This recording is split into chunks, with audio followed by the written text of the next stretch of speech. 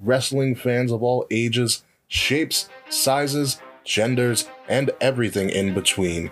It is time to go to war and be the cure for the Common Wrestling Podcast. Welcome to the revolution. Buzz guys, my name is Kate Murphy. What's going on, everybody? This is Will Tarashuk, the founder of the Kings of the Rings podcast. What's going on, guys? It is I, the one and only Quiet Riot himself, Zach, your host of the Young Lions Perspective. What's up, guys? This is the Monday Night Delight. Greetings, one and all. This is your Prime Minister speaking, your favorite Canadian, Mr. Fret. Hey, what's up, you guys? This is Nate the Effing Great from the Game Changer podcast. If you're looking for a network that keeps wrestling real, then you've come to the right place because You're listening to You are listening to You are listening to You are listening to And you are listening. Get ready for a war because you're listening to What is going on, everybody? This is King Ricky Rose, your general manager, and you are listening to Wrestle Addict Radio. Now enjoy the show. Are you ready?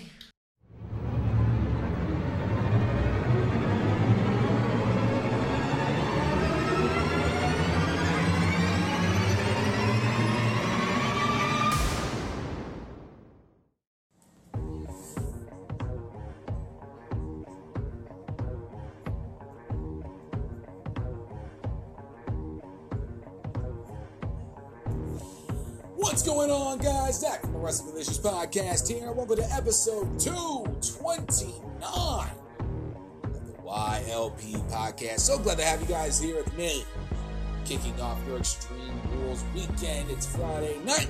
We're enjoying your day, your night, your afternoon, your evening, wherever you may be, wherever you are in the world. Thank you guys so much for checking out this episode of the podcast. And as always, I greatly and truly appreciate it. Yes, ladies and gentlemen, it is Friday. Get live day. You know, it feels good.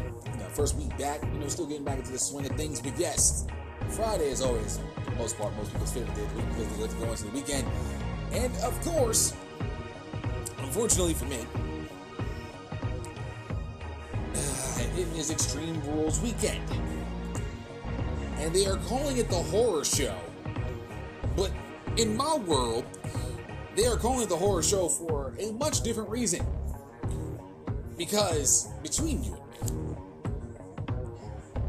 honestly, I think they picked the right name for this show. And I'm just gonna keep it a buck with y'all because that's what I normally do. I don't try to, sugarcoat shit when it comes to this type of stuff. This could probably end up being one hell of a horror show, and not in the way you think it's going to be. I, for the life of me, sit here, July 17, 2020. Not even close to feeling motivated to want to watch this show. Not even close to feeling like they've put any investment in. Then again, I haven't watched the last 2-3 weeks of SmackDown, and I don't watch Raw, especially after the horrific ratings that Raw received this past week, with the worst rating in the history of the show, that is Monday Night Raw. 1.5? Whew, my God. And then on top of that, you had, from what I had heard, a show last Friday that was good in the week in the first half, and good in the, it might have been good in the first half, week in the second half 2 weeks ago.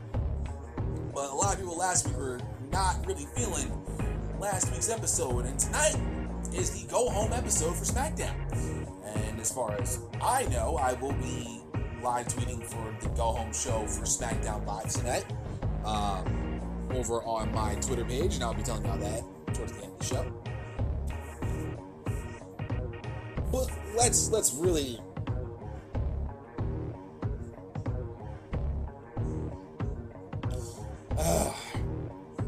I've dreaded this day. Normally, I like doing a Friday show. Of course, we're going to be talking about Light the Fuse later on. We're going to be talking about the Fight for the Fallen episode that was AEW Dynamite. Thoroughly enjoyed that. I'm not going to enjoy this because this, fortunately, is your Extreme Rules, the horror show, preview and predictions. Looking at this card, I pulled this card up last night, and I just sat here on the couch for about an hour, and as there was telly going on or whatever, I really just looked at this card and asked myself, what would you be willing to do other than watching Extreme Rules, the horror show, this Sunday night, live on the WWE Network? And I said, I would literally take a nap. I would literally work out for 3 hours. I would literally give my dog a bath, which I kind of have to this weekend because she's smelling kind of stanky. I would literally watch an actual television show. For most of you who don't know, I don't really watch TV that much. Besides ESPN, FS1, sports shit. 9 times out of 10. If I'm watching TV, guarantee you it's literally on some sports shit. I'm literally watching it right now. Just flipping through on my ESPN. You know what I mean? Looking at stuff. Ooh, I haven't seen that game in a while. Literally, I'll just put on a game or whatever, and literally just have that in the background while looking at that, while recording the stuff for you guys. I would literally watch cornhole. I would literally watch an Uno tournament. I would literally have no problem watching a Magic the Gathering tournament. Now, there's not a knock on Magic the Gathering. I would literally watch a Pokemon tournament go on. I'm being dead ass serious. I would literally shave my back. And I think I would have more fun doing that than I probably will this Sunday, watching Extreme Rules. Now, I know, I'm being negative. But, can you fucking blame me? Let's be real with this shit. Can you blame me? Look at the card we're getting this Sunday. We got Braun Strowman and Bray Wyatt in a swamp fight that was literally just done yesterday, according to WrestleVotes, after a good amount of delays.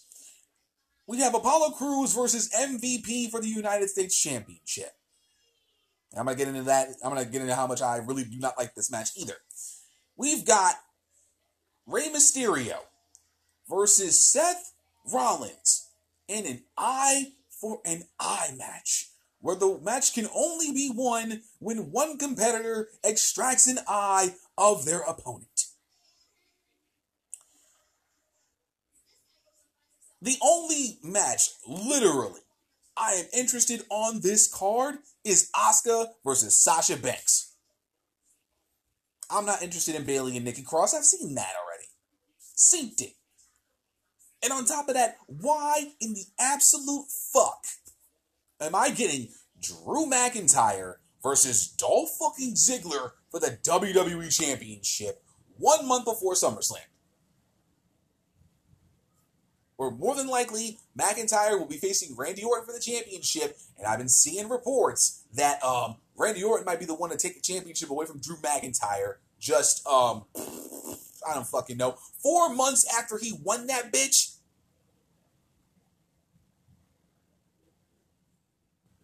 Really? Really? This card looks like ass. On top of that, Dolph Ziggler, he didn't earn shit. He didn't win 7 straight matches or, beat the top guys and, in the whole main event scene to earn a shot. No, all he did was ask. Now, I can go to my boss and ask for a raise. More than likely, I ain't gonna fucking get it.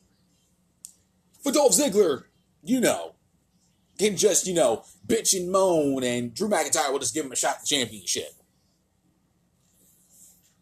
Bayley versus Nikki Cross. I don't even know why we doing this shit. I haven't watched the past 2-3 weeks of SmackDown, so honestly, I'll have to look at Wikipedia and see what the hell they're talking about with this shit.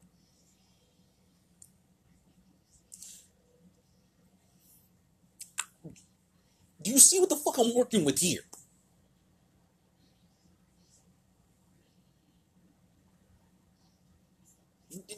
This is what this shit here, right here, this shit. This is what I have to work with and predict and try to actually act like I give a fuck.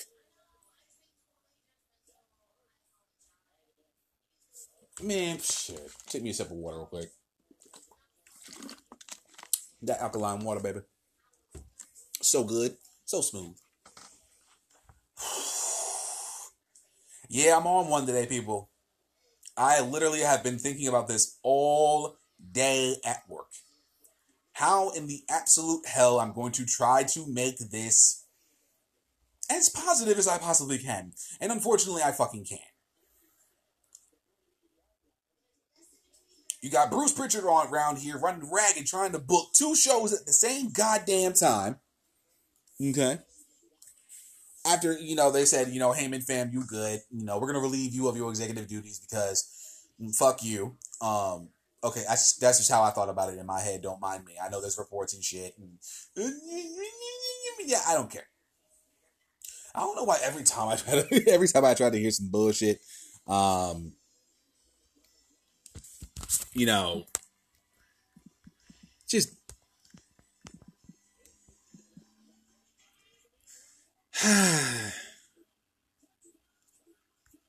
just I don't know, man. I really don't know. I just don't know anymore. I really don't. WWE makes my head hurt. They really hurt. They just make me have fucking migraines. And because just think about it, y'all. Think about it. We just came off a banger of a weekend with New Japan. Okay, with New Japan Cup Finals in Dominion. We just came off last week the Great American Bash and Keith Lee becoming the first ever double champion in NXT's history. We just came off 2 weeks of the Great American Bash and Fyter Fest. And now to round out the pay-per-view schedule for the month of fucking July, we have Extreme Rules, the Horror Show.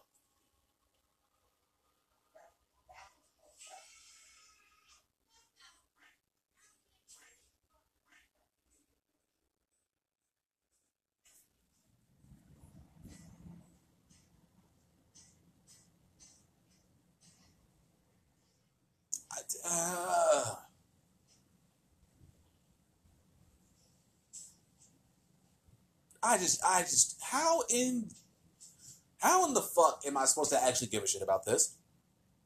How? Do I? Hell no. Why honestly should any of us give a shit, fuck, or damn about this?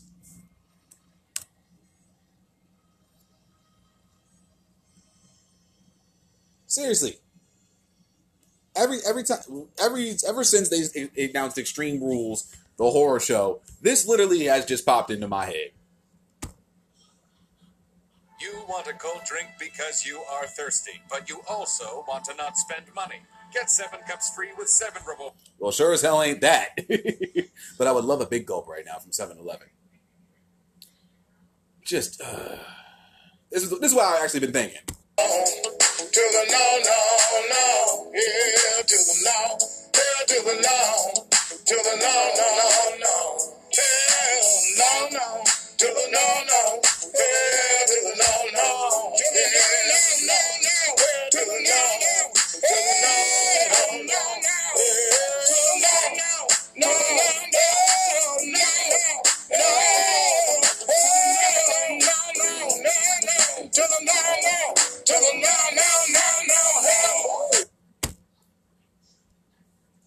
That's what the hell has been going on my head ever since they announced Extreme Rules. That's what I've been thinking ever since they announced that it was going to be Extreme Rules, the Horror Show. Ooh, spooky shit. Miss me with the bullshit.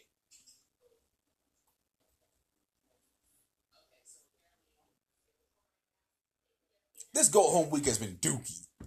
Shit, garbage, trash. An appalling waste of our time. According to people I saw on my Twitter, motherfuckers was just not even bothering trying to fuck with Raw. And they had their literally worst rated show in the history of the show. Ever. In the history of ever.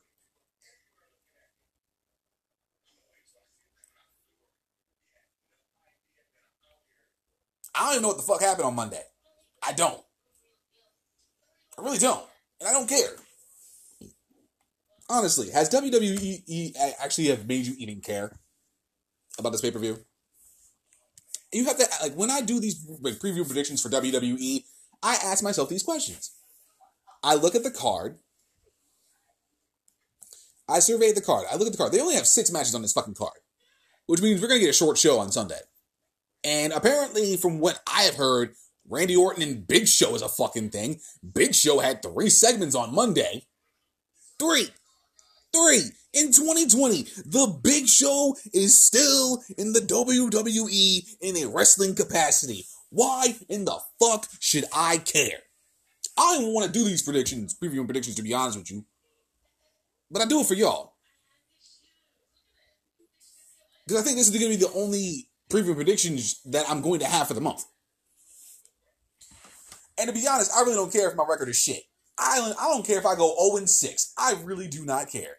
I hope this show sucks. And that's sad for me to say.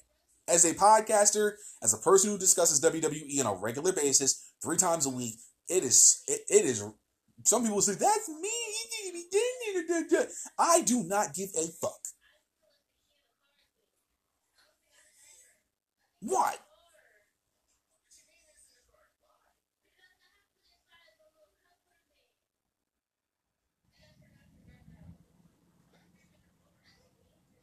This is literally rewarding bad behavior.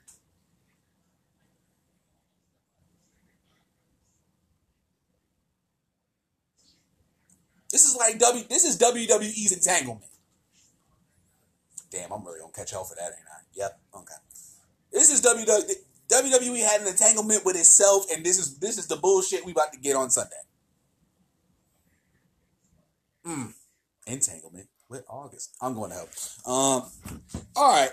So I'm gonna try to end my misery as much as possible before I actually take a tag hammer and just beat it upside my head 36 times. Because I'd just rather do that than honestly do these predictions. But I'm going to get it out of the way as fast as possible so we can actually talk about some fun shit that went down on Wednesday because I don't give a fuck about Sunday. And I still have to watch the pay-per-view. And live tweet on top of that. You can tell in my tone of voice I don't really give a shit.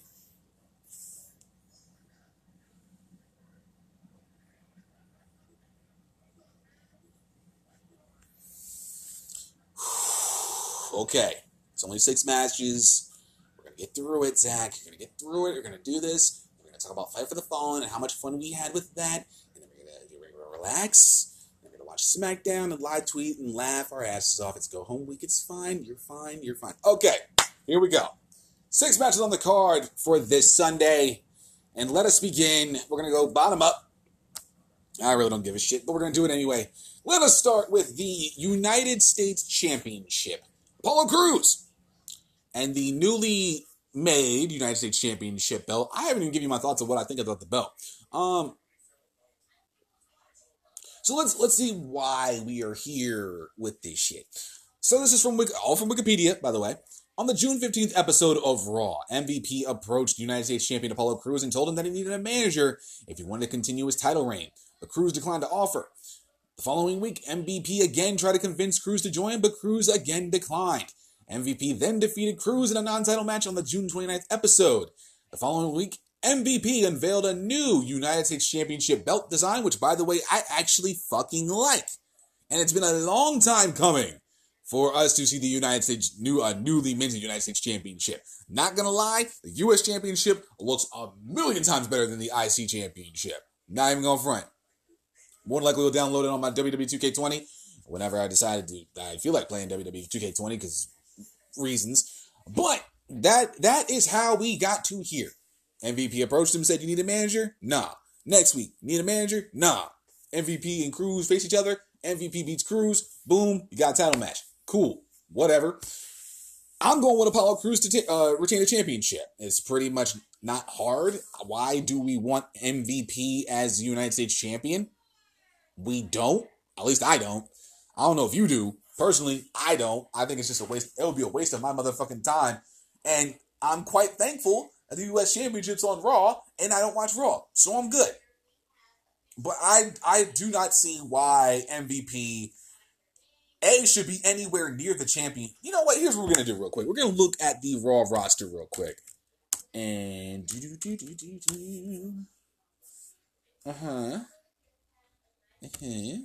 Raw roster. Look at the Angelo Dawkins and Montez Ford in the front. Look at that. I like that shit. It's nice. I don't think I might want to change the championship though with Becky.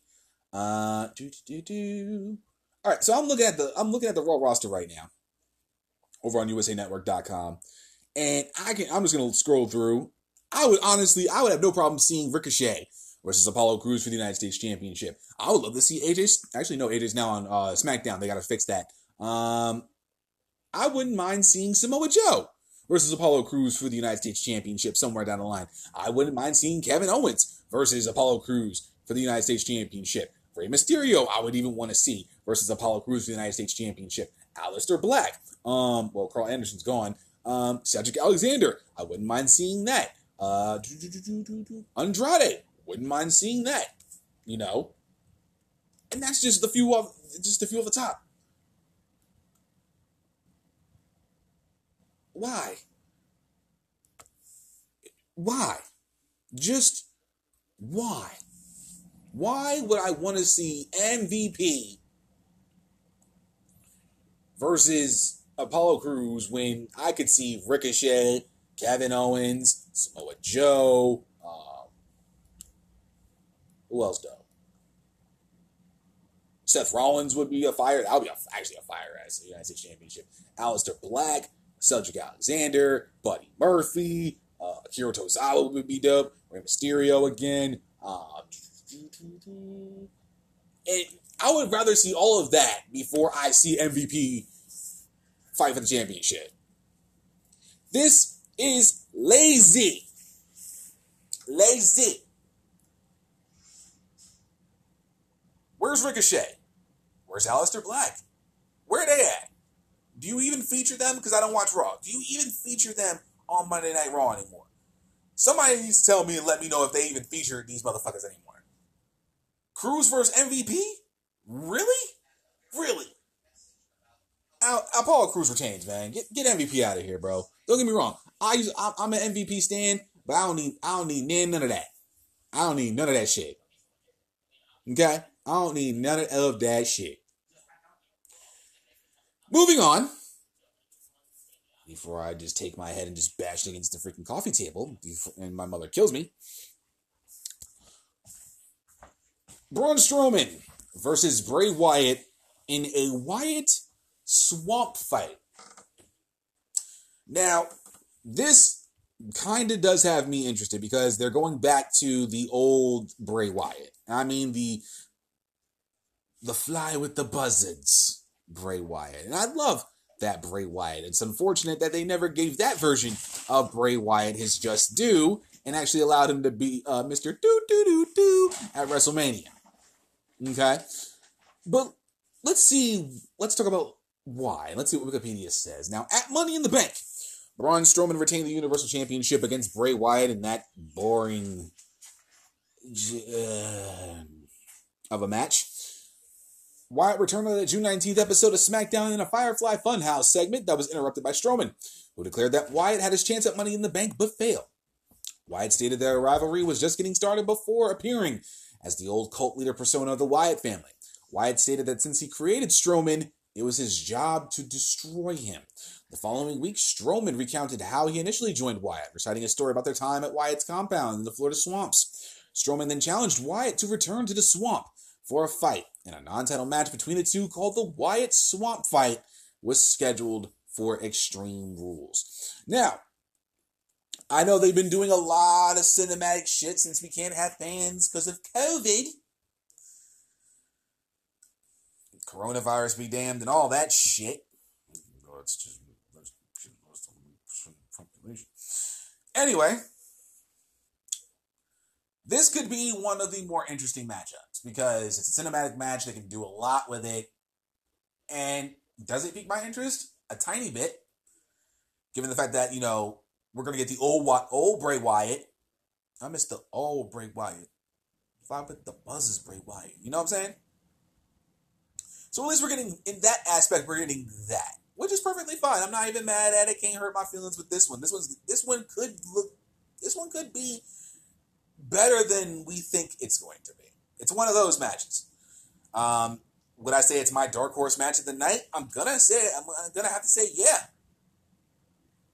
I'm gonna have to. I don't want to, but I have to. So I would say this is the one we should keep an eye out on. It's non-title, so it doesn't affect Strowman that much if he loses.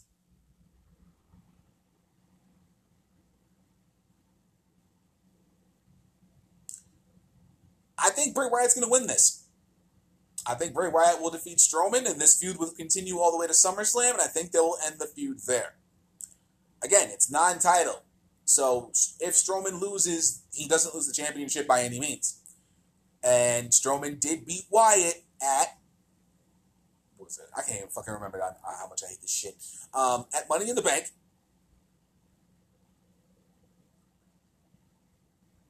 And... there you go. Now, I need to ask one question to the people, and that being y'all. Where the fuck is Otis at? Has anyone seen Otis on SmackDown? I just need to know, because like I said, I haven't watched SmackDown literally in the past 3 weeks. And has the motherfucker even showed up?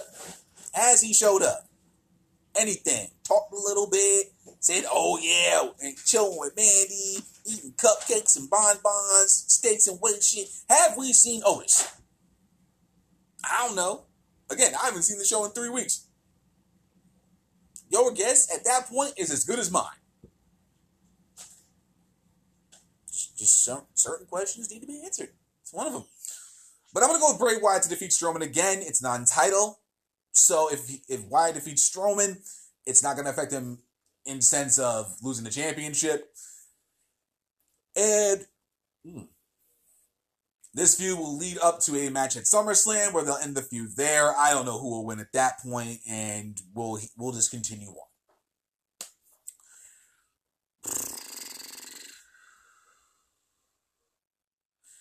Bayley versus Nikki Cross. How did we get here? Well, according to Wikipedia, on the June 19th episode of SmackDown, Nikki Cross attacked WWE Women's Tag Team Champions Bayley and Sasha Banks, leading to a match between Cross and Banks that Cross lost. The following week, Cross won a fatal four-way match to earn a SmackDown Women's Championship match against Bayley at Extreme Rules. As much as I do love me some Nikki Cross, and I do, she ain't winning. Because they're saving Sasha and Bayley. They're saving this. Because they want a crowd. So they're going to do everything they can to ensure Sasha versus Bayley is the matchup they get in front of the crowd. And which at that point, we don't know what will happen. Sasha winning the championship. And,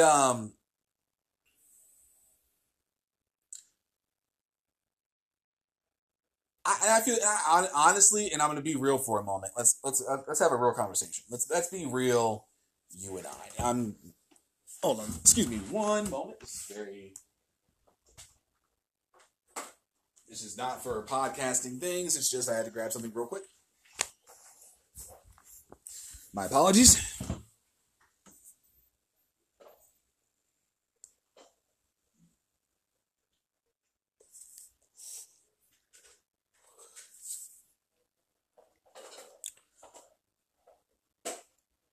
I feel so bad for the Raw and SmackDown divisions right now for the ladies. I do. Because I know right now Sasha and Bayley are carrying the brand. And,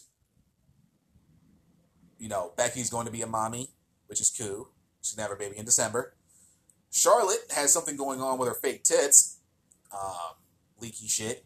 Apparently not good when you get implants, apparently. So Sasha and Bayley are carrying pretty much the entire Raw and SmackDown Women's Division on their backs.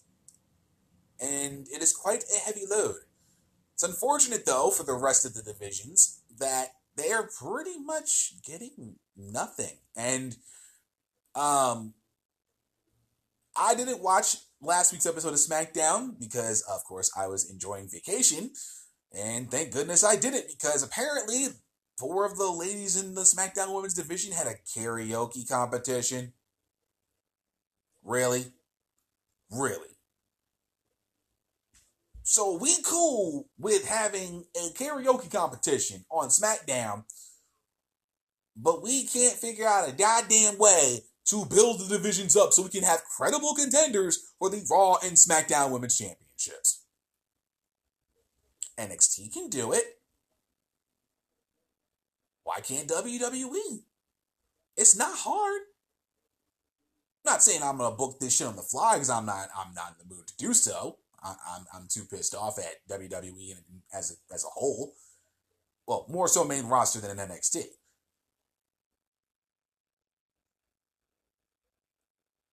But you're literally just feeding them to Sasha and Bayley for the simple fact that we are literally more than likely going to get Sasha versus Bayley for the SmackDown Women's Championship somewhere down the fucking line because Vince McMahon wants to ensure this match is in front of a crowd. I get that. And I'll discuss further when we get to Asuka and Sasha why I think the way I do right now. But I'm gonna go with Bayley to retain because for the simple fact that they want Sasha versus Bayley at some point. So there you go. Miss Guzzi.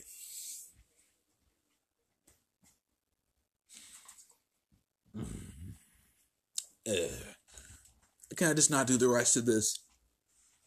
This is how much this makes my head hurt. Alright. Where are we at right now? Okay. Let's get this Mysterio Rollins bullshit out of the way. And we'll go from there. From Wikipedia, it states, on the May 11th episode of Raw, Rey Mysterio and Aleister Black defeated Seth Rollins and Murphy by disqualification. After the match and enraged, Rollins used the corner of the steps to pierce Mysterio's eye, taking Mysterio out of action. During this time, Mysterio's son, Dominic, attempted to stand up to Rollins against Mysterio's wishes. On the June 22nd episode, Rollins attempted to pierce Dominic's eye, but was unsuccessful.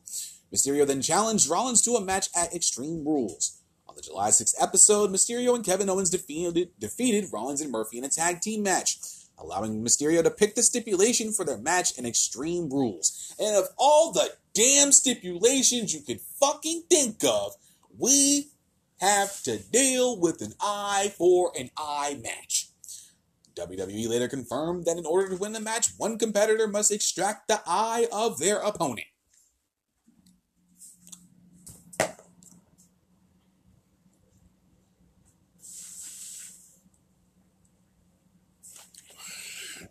Yeah, they make my fucking hurt.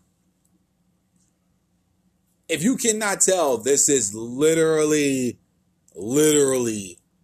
frustration. I could literally throw everything in front of me right now, but I'm going to refrain because, well, I'm not trying to pay for, apartment, fees for fixing things. So I will just literally just, sit here and just punch my fucking belly. God damn. WWE main roster, Vince McMahon, fuck you. Bruce Pritchard, fuck you. This is dumb as shit. An eye for an eye match. I would rather have them do a ball sack cutting match. I would literally watch a circumcision take place on a baby than watch this shit. Damn, that was fucked up. Wow. That was very heel of me. Okay, Ricky, I apologize in advance for that statement. My bad. I'll be over with the pygmies in New Guinea. Amen. But There's an eye for an eye match where the match can only be won when one competitor. Can we just have a regular old street fight like they normally do at Extreme Rules? Seriously. CGI, motherfucker, CGI. This is embarrassing for not only Rey Mysterio, but for Seth Rollins. Because whoever loses this is going to be walking around with a fucking eye patch on. After this all is said and done. It's stupid. This is stupid. This is the one match I could literally give less of a fuck about. And I don't even give a shit who wins. I'm going to go with Rey Mysterio because I feel like it's the right thing to do. But seriously, an eye for it. And of all the matches you can compile into your head, I would literally rather see. I was actually thinking of bullshit match stipulations. For this. I would rather literally see a Judy Bagwell on a fucking. I would rather see Judy Bagwell on a pallet match than this shit. I would literally rather see a flag match. Seriously.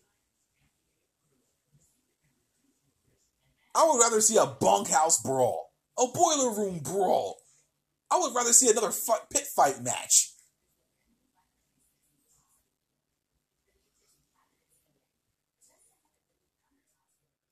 I would rather see Dominic on top of, above the ring in a shark cage.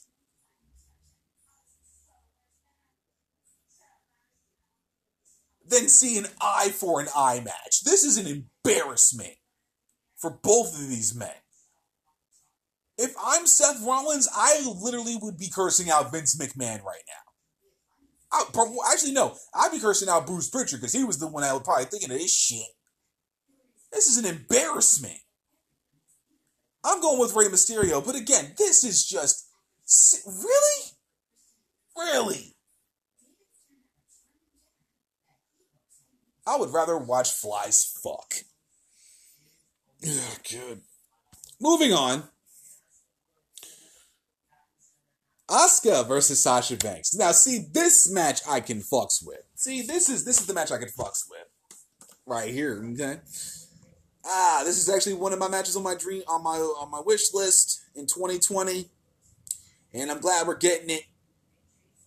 Let's see if we actually get something here. Okay, so on the June 22nd episode of Raw, after successfully retaining the WWE Women's Tag Team Championship, co-champion Sasha Banks issued a challenge to Asuka for the Raw Women's Championship, which Asuka accepted for Extreme Rules. Though Banks is a SmackDown wrestler, she and partner Bayley can appear on any show, as the Women's Tag Team Championship is shared between Raw, SmackDown, and NXT. Now, for those of you who have been checking out my show, I wouldn't not on my day ones. Not on my day ones. I don't know if there's many of you day ones left out there. If you're listening over on Anchor.fm/Young Lions Perspective, and for that, I appreciate you. I love y'all. Y'all already know what time it is.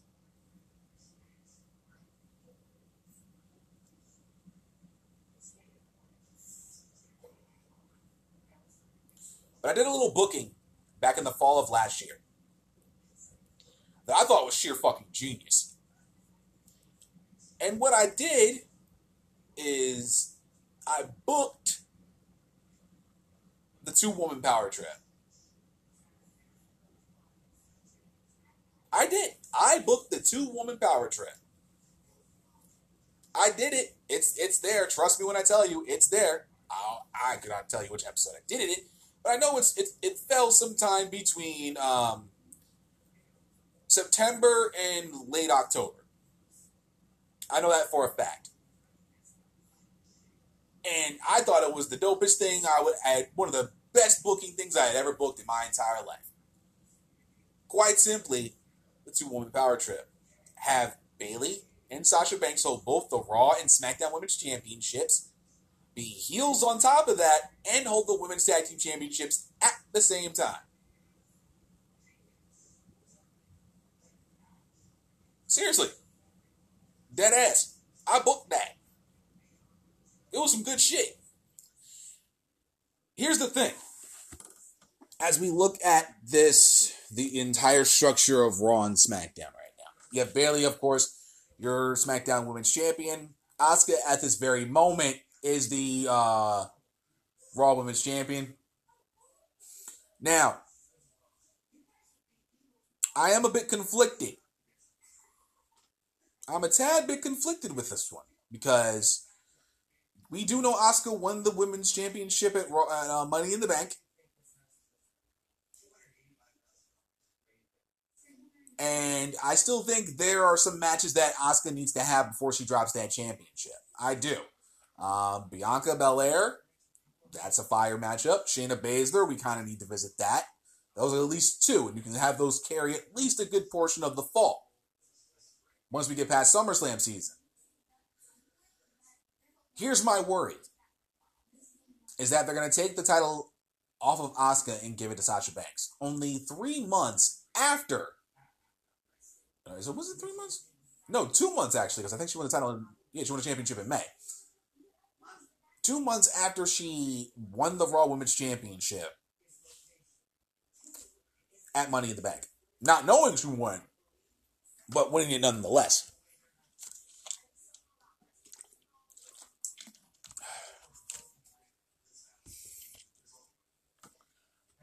My heart is telling me Sasha. My gut is telling me Asuka. And I've always been taught, always go with your gut. And I'm going to go with my gut. Though it may be a swift kick in the ass of remorse and regret, I'm going to go with Asuka to retain. As much as I would love to see Sasha Banks, Bayley hold all the gold in the women's division, because I think it would be a massive way to be able to create new stars. Trust me, it would work. Promise you, it would work. Part of me kind of still wants to see Asuka hold the championship. Would I be surprised if Sasha Banks took the Raw Women's Championship away from Asuka? No. Would not in the slightest. As a matter of fact, I'll probably type on Twitter, not surprised Sasha won the championship, let the 2-woman power trip begin. Somewhere along those lines. And then I'm only going to be mad at myself because I didn't pick Sasha to win. That'll be the only thing I get mad about. Other than that, I'll be perfectly fine. But I think right now, Asuka does need to have a bit of a run with the title. It would be a disservice to WWE to have Asuka drop the championship 2 months after she just won the championship.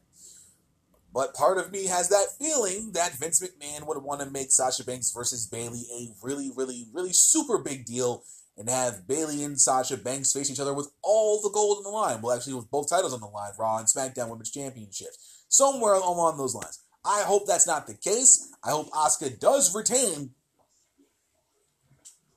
But again, I would not be surprised if Sasha Banks became the Raw Women's Champion and we got the 2-woman power trip that I had booked last year. Guarantee it. You can find it. September and sometime between September and October. I had booked it. Genius shit. God tier shit. It was fantastic. But I'm gonna go with Asuka to retain. And I hope I'm right, because then I don't know how they're gonna be booking the Raw and SmackDown women's divisions. Especially with the way they've been booking the women's divisions as of late on the main roster, which is basically like hot garbage. Hot garbage. Okay? Hot garbage. But to end this misery, that is the Extreme Rules, the horror show. Oh, this is going to be a fucking horror show. Preview and predictions, Drew McIntyre and Dolph Ziggler.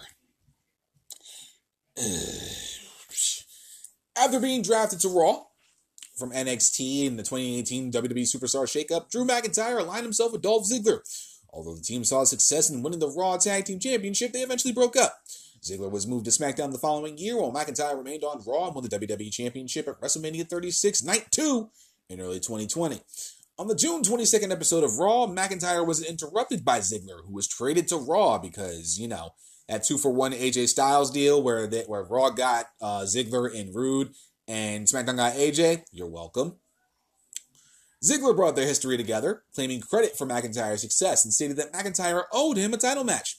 McIntyre, noting that he needed an opponent for Extreme Rules, reminded Ziggler that it was he who gave him the nickname the Scottish Psychopath, and has asked if Ziggler still wanted a title match, and Ziggler confirmed. During the contract signing the following week, McIntyre told Ziggler that he could choose the stipulation for the match. So not only did he just gift him a WWE Championship match, he allowed Ziggler to pick the stipulation. What? Huh? Where? Why are we giving Dolph Ziggler a title shot? Why? What, because you ain't build nobody else up? Probably. You didn't. We know you didn't. Drew McIntyre is retaining the championship. I'm just going to tell y'all right now. Spoiler alert. Fucking. This is so dumb. This is what happens when you do not build anyone the fuck else in your main event scene. You have Drew McIntyre, Randy Orton, you lost AJ, so let's put Ziggler in this motherfucker. Ziggler? Really? Name the last time he did anything of importance in the WWE. Truly anything of importance. Title reign, big match. Man can sell his ass off, don't get that twisted. But seriously, ask yourself this question, my people. My dude, my lady. He, she, they, them. All y'all, every single last one of y'all, doesn't matter. Asking all y'all. Name the last proper time Ziggler did anything of importance in the WWE and didn't involve bullshit. Don't worry, I'll wait. This is... I'm picking Ziggler. I wish I was picking Ziggler. I'll be on drugs. I'm picking McIntyre to retain. The only reason we're doing this is just a placeholder matchup to get us to McIntyre versus Orton at SummerSlam. Because you know damn well Brock Lesnar ain't fucking showing up for a payday if he ain't got the crowd with him.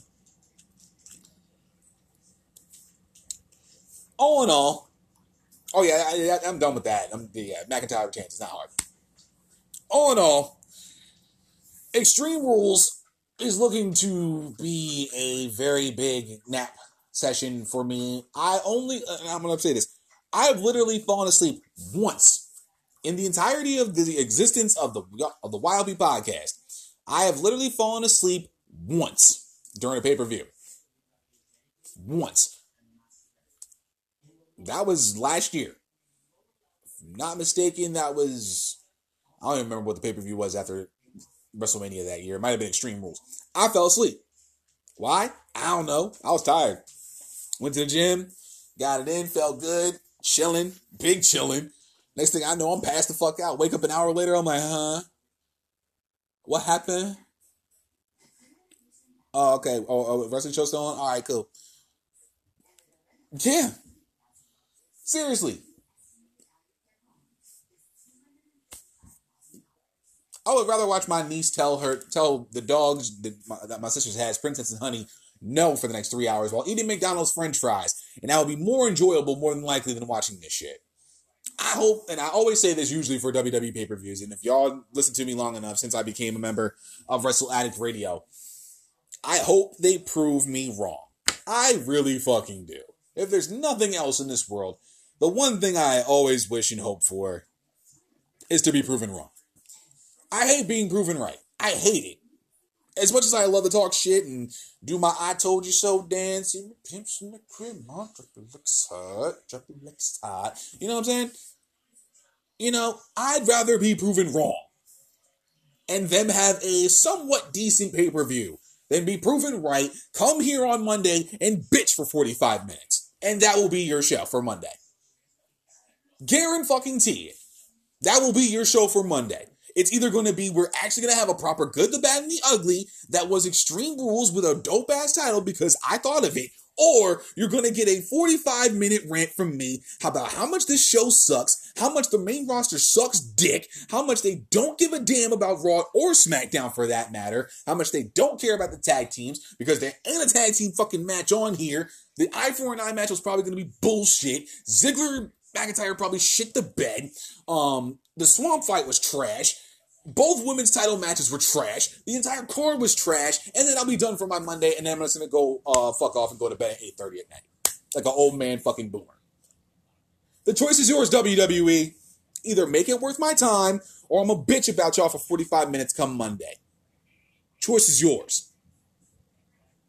But that's going to conclude the Extreme Rules preview and predictions, and I'm not going to apologize for anything I honestly said besides to Ricky and the rest of the team, because I know y'all hear this shit, and I know I said some things that are going to be so, but hey, y'all been rocking with me for about the last 6 months, and y'all know my style, and this is how I get the fuck down.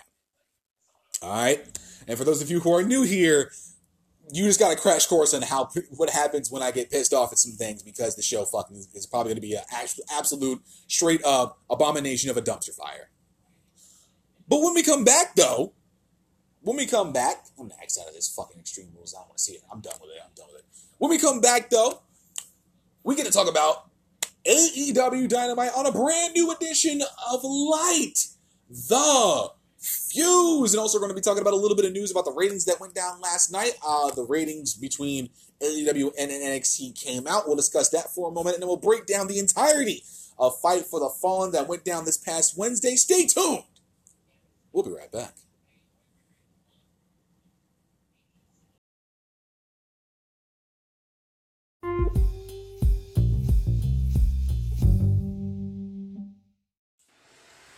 And we are back with episode 229 of the YLB podcast.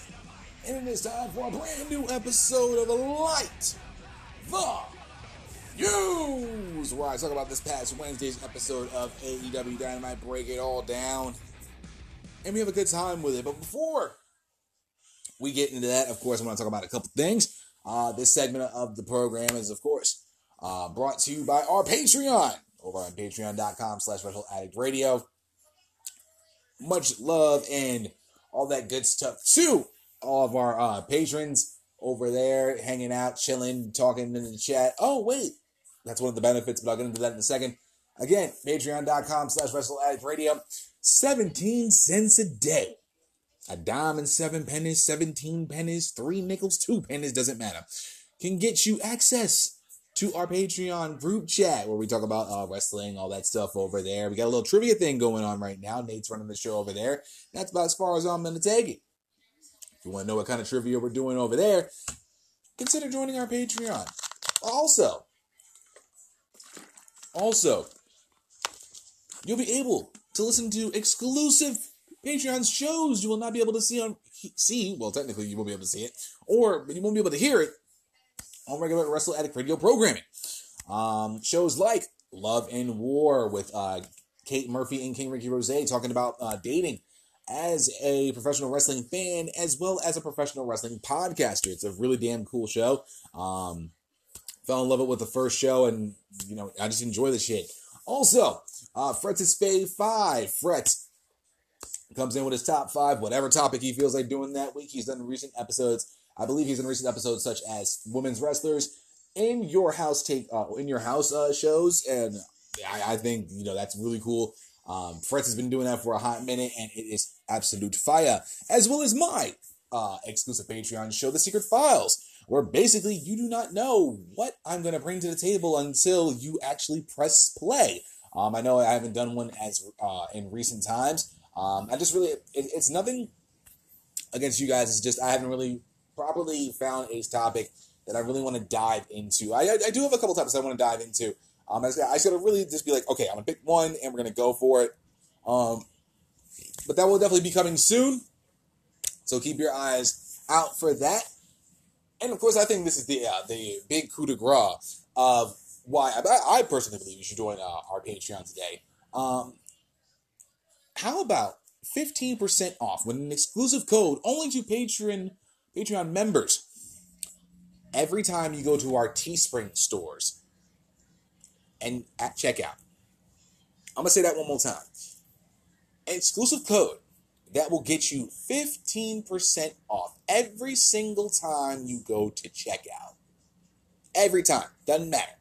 Every time. Sounds pretty damn good, doesn't it?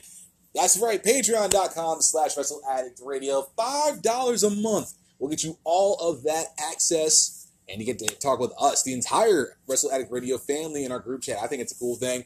I love being in that group chat. It's hilarious. We actually talk about stuff, and again, Nate's doing some trivia over there right now.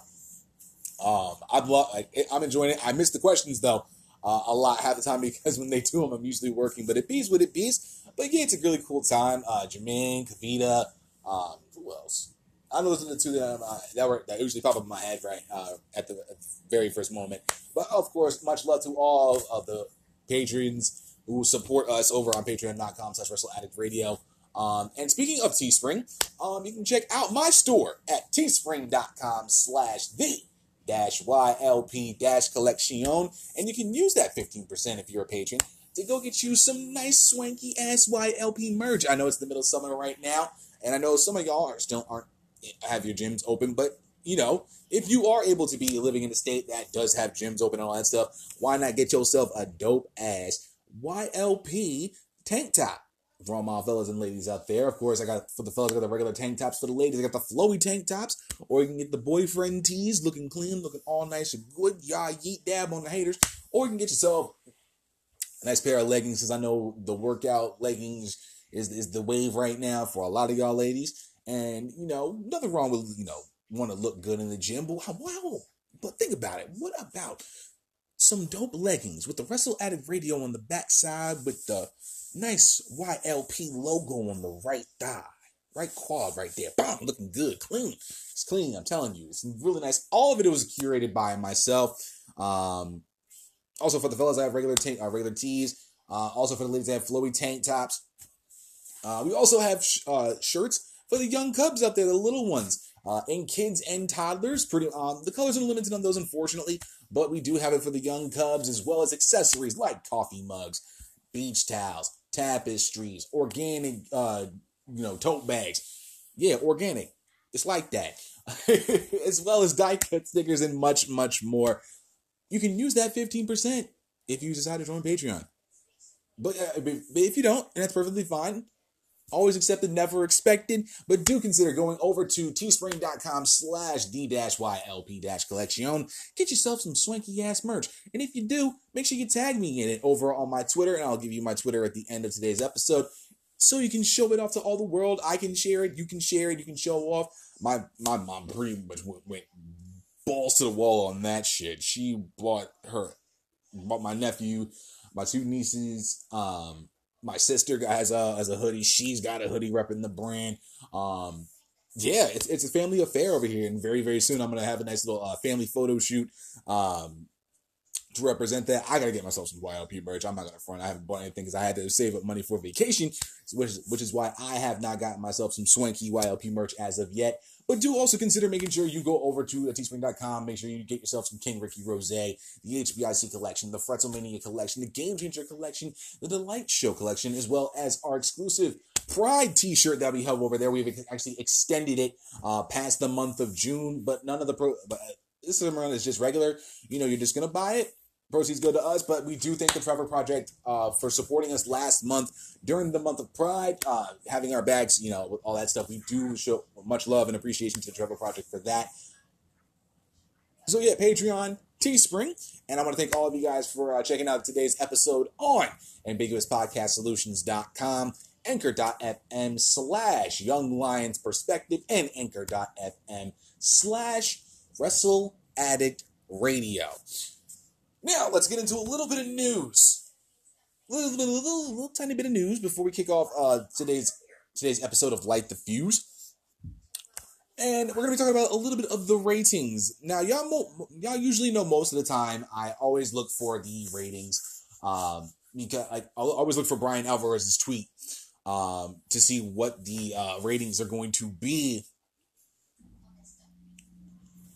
when they do come out. And they have come out. They came out yesterday. I did retweet them. I do know the numbers, but we're going to talk about it real quick. And from Forbes.com, AEW smashes WWE NXT amid Demo God promo from Chris Jericho. From Alfred Konuwa. Actually, you know what? I'm not even going to front. I like Alfred Konuwa. He's no Mark Middleton, who is my favorite professional wrestling writer in the game right now. I love me some Mark Middleton. But Alfred Konuwa is up there. He's up there as well. So let's see what Mr. Konuwa is talking about today. AEW Dynamite defeated NXT for the WWE NXT for the first time in a month as the Fight for the Fallen television special topped Wednesday night's broadcast of WWE NXT that featured a winner-take-all championship match for the second week in a row. AEW Fight for the Fallen drew an average viewership of 788,000, up 10% from 715,000 last week. AEW came in at number 5 in the top 150 original cable telecast among the 18 to 49 demographic. WWE NXT garnered 631,000 viewers, down 17% from 759,000 last week. NXT came in at number 49 in the 18 to 49 demographic, that very important 18 to 49 demo. So we got here. So as I said, 788,000 to 631,000. Dynamite was number 5 this week in the 18 to 49. That's actually really fucking good. And NXT was in the top 50, but in the lower side of the top 50. So let's continue on. AEW is not taking kindly to its unfamiliar losing streak, with President Tony Khan taking it upon himself to give a Twitter lecture about demos. And while Khan insisted that AEW remains in a celebratory mood due to the suddenly prioritized demo victories, Khan's message certainly took a combative and defensive tone as WWE versus AEW conjecture continues to deteriorate. The sour grapes continued on Twitter, with Chris Jericho insisting AEW won the ratings war altogether due to its success in demos. Talk of ratings and demos were even prominent in Chris Jericho's heel promo during Fight for the Fallen, with Jericho now cleverly referring to himself as the Demo God. AEW has since released a Demo God t-shirt. These motherfuckers are on their shit when it comes to that. Let me see if I can find it. Can I find it? I want to see if I can find it, see if it is a t-shirt. This is from Wrestling Inc., so I know they got this shit on deck. I know they have a t-shirt for that. I just want to see if I can find the t-shirt. Ooh. Please look. Ooh, there it is. You can find it on Chris Jericho's Instagram if you really want to go check it out. It's just a picture of Chris Jericho with some fancy lettering that says Chris Jericho Demo God. It actually looks clean. I wouldn't buy it personally. That's not my style. But we'll continue on. As pro wrestling continues to deal with an inside baseball problem, where its audience is mostly comprised of hardcore fans with little growth among casual viewers, these petty demo wars figure to keep wrestling in the doldrums of niche message boards, comment sections, and subreddits. Now, they already have some things announced for next week's AEW Dynamite and NXT, so let's see what we got here. AEW TNT champion, of course, Cody will be defending his championship. We won't know against who just yet. Hangman Page will take on Five, who is a member of the Dark Order, who will have Brody Lee in his corner. Ivelisse and Diamante will go one-on-one as Hikaru Shida is looking for some competition in the women's division. And they sure as hell need it, and we will discuss that in just a little bit.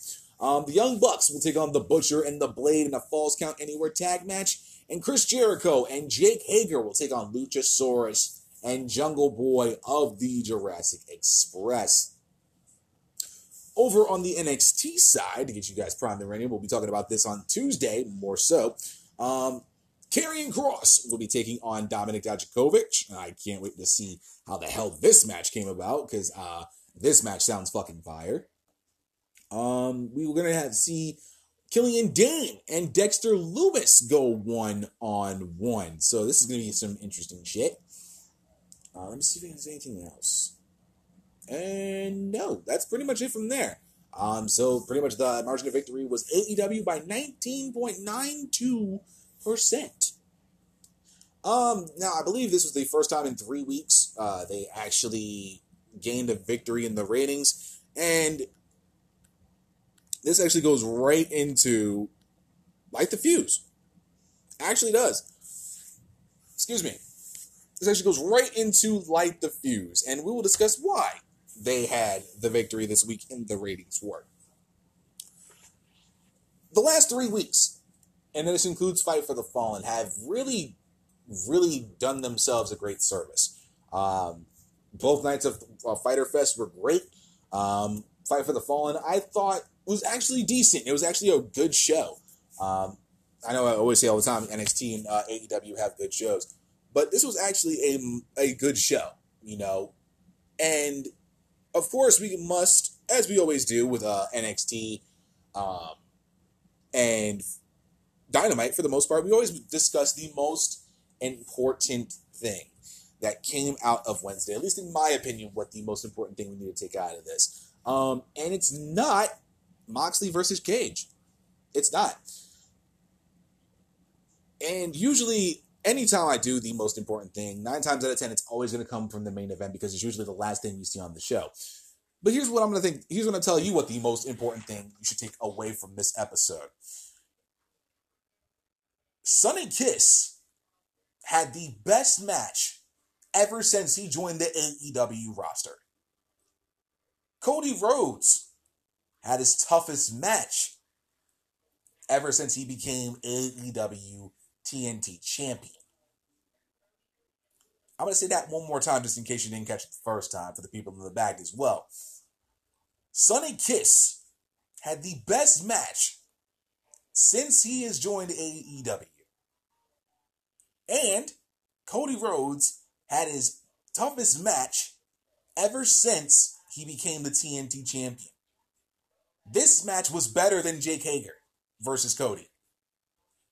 This match was fan-fucking-tastic. And the fact that they opened the show with Cody versus Sonny Kiss made it even better. Coming in hot, out the gate, and you give me what we saw with Cody and Sonny? I was thoroughly impressed. I had a feeling that, and here's the and this is why I say this is the most important thing. Cody Rhodes is able to handle the schedule that he had put for himself. Real shit. Without question, he really has done a good service since he has won the TNT Championship. He stated it himself in the promo after he won the title. I am going to work a schedule like none other. I will defend this championship every single week. And he has, for the most part, that I know of. He's defended the championship. And you got to think, this is kind of, and this is why I say it's very important. Think of what Chris Jericho did when he was AEW champion. When AEW Dynamite started back in October of last year. Think of the people he put over.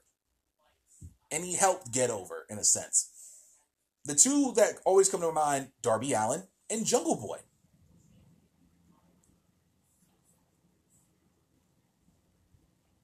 And not only did Chris Jericho, of course, win, but he had really good matches with Allin and Jungle Boy.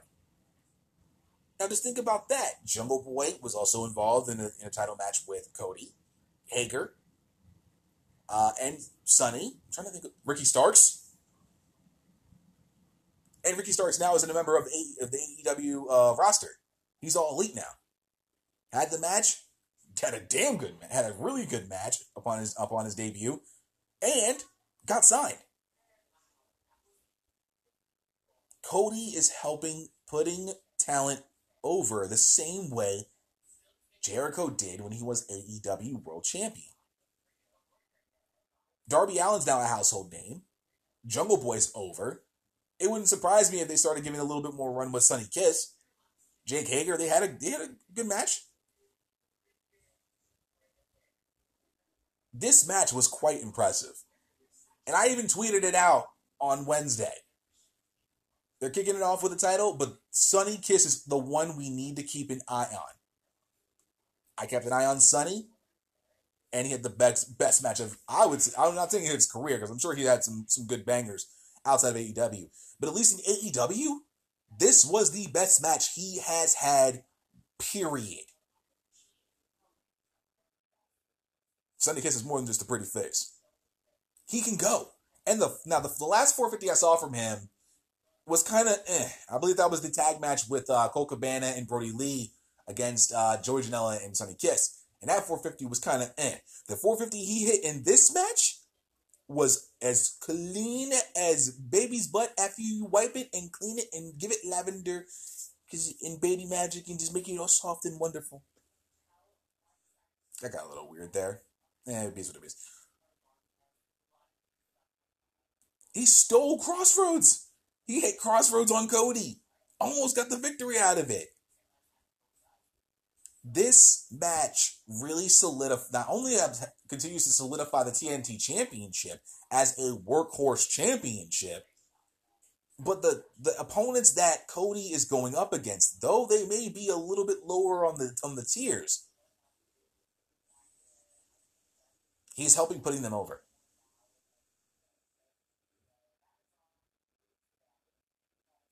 That's really important to me, is that you're elevating the championship and you're helping, even in defeat, helping put over talent that he's going up against. The most notable, I'd say, is Ricky Starks, given the fact that he made his debut with that and had a good match.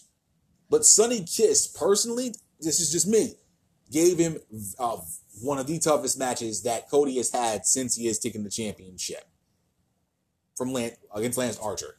And even that match was solid. He has not missed. And I'm referring to Cody here. He has not missed in one particular match since he has won the TNT Championship. This is the schedule that he wanted to pick up. This is what he wanted to do.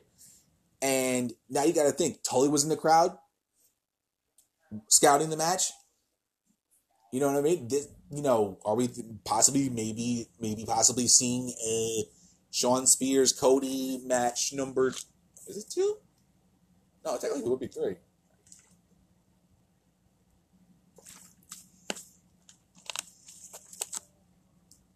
But seriously,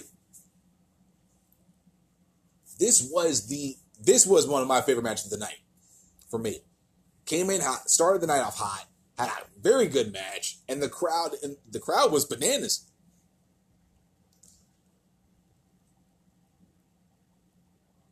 And here's why I really enjoy this. During the matchup, there was a point where Cody started to get a little frustrated, started doing some heel tactics, started getting in the referee's face, and Arn Anderson had to get in his ass and just like, you need to calm that shit right now.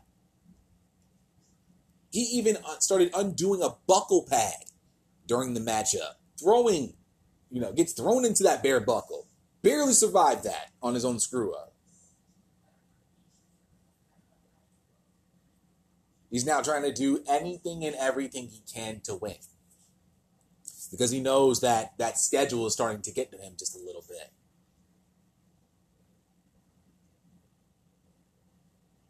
He knows that he's going to have to, do some things outside of his character in order to keep that TNT Championship. It's unlike Cody to do certain things. Hell, even the entrance for Sonny was pretty dope. Having the Jacksonville Jaguars cheerleaders with him, ain't nothing wrong with that. Okay? Jacksonville Jaguars cheerleaders, a Lamau. I am just a man. I am merely just a man. But seriously, this was the kind of match that I like to see open the show. All the time, every time. They did this it was fantastic. It was really good. Sonny came to play.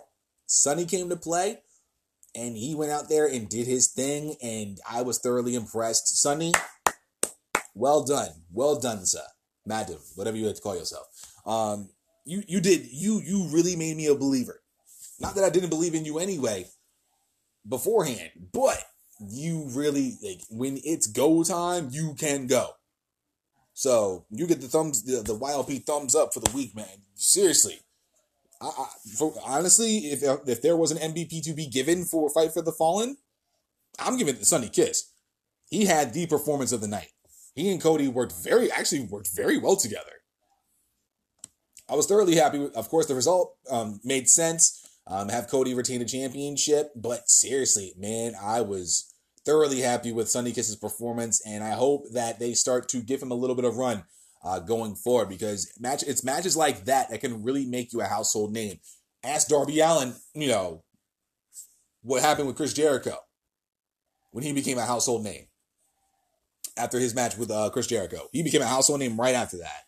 Jungle Boy, same shit. Had that 10-minute match with Chris Jericho. Didn't lose. Was able to last the 10 minutes. Became a household name. Crowd was behind him the entire way. Can't go wrong with that. That's a victory. It's a victory all around for everyone. So you can't go wrong with that. Let me see here. Let So let us actually get into Moxley and Cage for a moment. Because I got a couple things lined up. I already know how I want to break this down. Because I got this, and I got that, and I got that, and I got that. I'm going to talk a little bit about that. Not so much that, though. Definitely not talking about the Nightmare Sisters. Gonna put that out there right now. I will say, though, point of note, MJ Jenkins was on the show. That was a surprise shock. I was like, oh, MJ Jenkins is on there. That's what's up. And that's about all I had to say about that, because we good. We are quite good on that. Quite good on Allie and Brandy Rhodes being a tag team. Just go back to being the bunny, Allie. We liked you like that. I liked you like that. Again, I am just a man. I am merely just a man. Moving on, though, let us talk about the main event of Fight for the Fallen. Moxley versus Cage for the AEW World Championship. This was dope. And the prelude to why it happened, I guess the way it happened, was the promo that Moxley cut. He said, for the last several weeks have not been the best for yours truly. And I've been pissed off and been out of shape for many great things. But tonight, I get to purge all that frustration, hit and get hit, feel the adrenaline, live on the edge of a lightning bolt, and defend my AEW World Championship. You can't take anything for granted. Tonight, we fight for the fallen. Friends, loved ones, heroes, the people we care about. I have a hell of a challenger in the machine, Brian Cage. Now, according to Technique by Taz, I won't be able to hit Cage with the paradigm shift because he's just too big and strong. Well, okay. I won't worry about that. I'll rip Cage biceps in two. You remember, Taz, the recently repaired bicep that Cage on the shelf for months, right? I'm going to rip it clean off the bone. Enjoy the hospital. And that was the story going into it. He may not be able to hit the paradigm shift. Dude's too big. He's swole. He got muscles on muscles. His riblets have riblets. And for some reason, I really would go for a McRib right now, but that's neither here nor there. I don't know why it actually came to my head. But let's get into the match real quick. Taz had the mic before the match, Moxley came out. So we are moments away from Brian Cage getting the opportunity that he earned. An opportunity at the AEW World Championship. Mox, you were chirping earlier on some propaganda bullshit about the machine not being 100%. Please, while you were quarantining with the wifey, Cage was wrestling on a regular schedule and training his ass off. So enough talk. Mox, come on down and bring that pre-AEW World Championship. And there's one cool detail that I love. For anyone who knows Danny Havoc, let's see if I can find him real quick, because I know a lot of people may not know who he is. Danny Havoc was a professional wrestler. He was best known in Combat Zone Wrestling. Really dope ass. One of the bigger names in CZW. One of the biggest names in CZW. Period. Unfortunately, though, back on May 31st, he unfortunately had passed away. It was a shock to a lot of people, and it was a big deal for a lot of people. And just weeks earlier, just like about a month before that, his wife Brianne Birkeland actually passed as well. It was a really, really big deal, and a lot of people really were saddened by this. Me personally, I didn't even know he had passed, unfortunately. But yeah, he was one of the bigger names in CZW. He was a crazy son of a bitch. Former CZW Junior Heavyweight Champion back in 2007. He and Moxley actually faced each other for the CZW World Championship. He also performed at IWA Mid-South, Big Japan, Kaientai, DDT Pro, DTU. He actually performed over in Germany with Westside Extreme Wrestling, which is a dope-ass promotion. Matches against Matt Tremont. See here, unfortunately, stepped away back in 2017 after 12 years in the ring doing death matches. Mounting injuries had forced him out of the business. He had won the CZW Tournament of Death twice back in 2008 and 2013. The former two-time Ultraviolet Underground champion, former World Junior Heavyweight champion, won the tag team titles twice, and also won the GCW Tournament of Survival. He was also a IWA Mid-South Deathmatch champion and H2O Tag Team champion. He has had some crazy ass matches. He did return to the ring in 2019 for a charity event, but it was supposed to be a one-off, but he didn't return to active duty. He did 4 events for GCW in 2020 as part of their tour of Japan, and he was also featured in the Deathmatch episode of the Vice series, The Wrestlers. This man was crazy. Crazy. Grant Berkland, Danny Havoc, my man, rest in peace. You have created a lot of memories. You were part of the reason why I did love CZW. You are an absolute animal, my dude. Rest in peace to Danny Havoc. And it was really cool to see Jon Moxley come out with a t-shirt in his honor. Coming out with that shirt. I know a lot of people saw that and really it was a really cool moment to see that. I was like, Danny fucking Havoc, holy shit. And I believe they actually brought it up. It was really cool to see that. And it's sometimes like it's stuff like that really, brings it all together in the world of professional wrestling. Like when a wrestler passes, I mean, it really, especially there's a lot of connections to it. I knew Mox was in CZW. I did not know he fought Danny Havoc for the World Championship. Didn't know that. I might have to go back and actually watch that match because that match was probably absolutely insane. But it was a really cool, nice little tribute to that before he and Cage went to war. And boy, did they go to war. But the thing was, the big story, of course, was Moxley going after the bicep. That repaired bicep. And that was the big story, and he did everything he could to ensure that bicep. He was going to do everything to destroy that bicep, and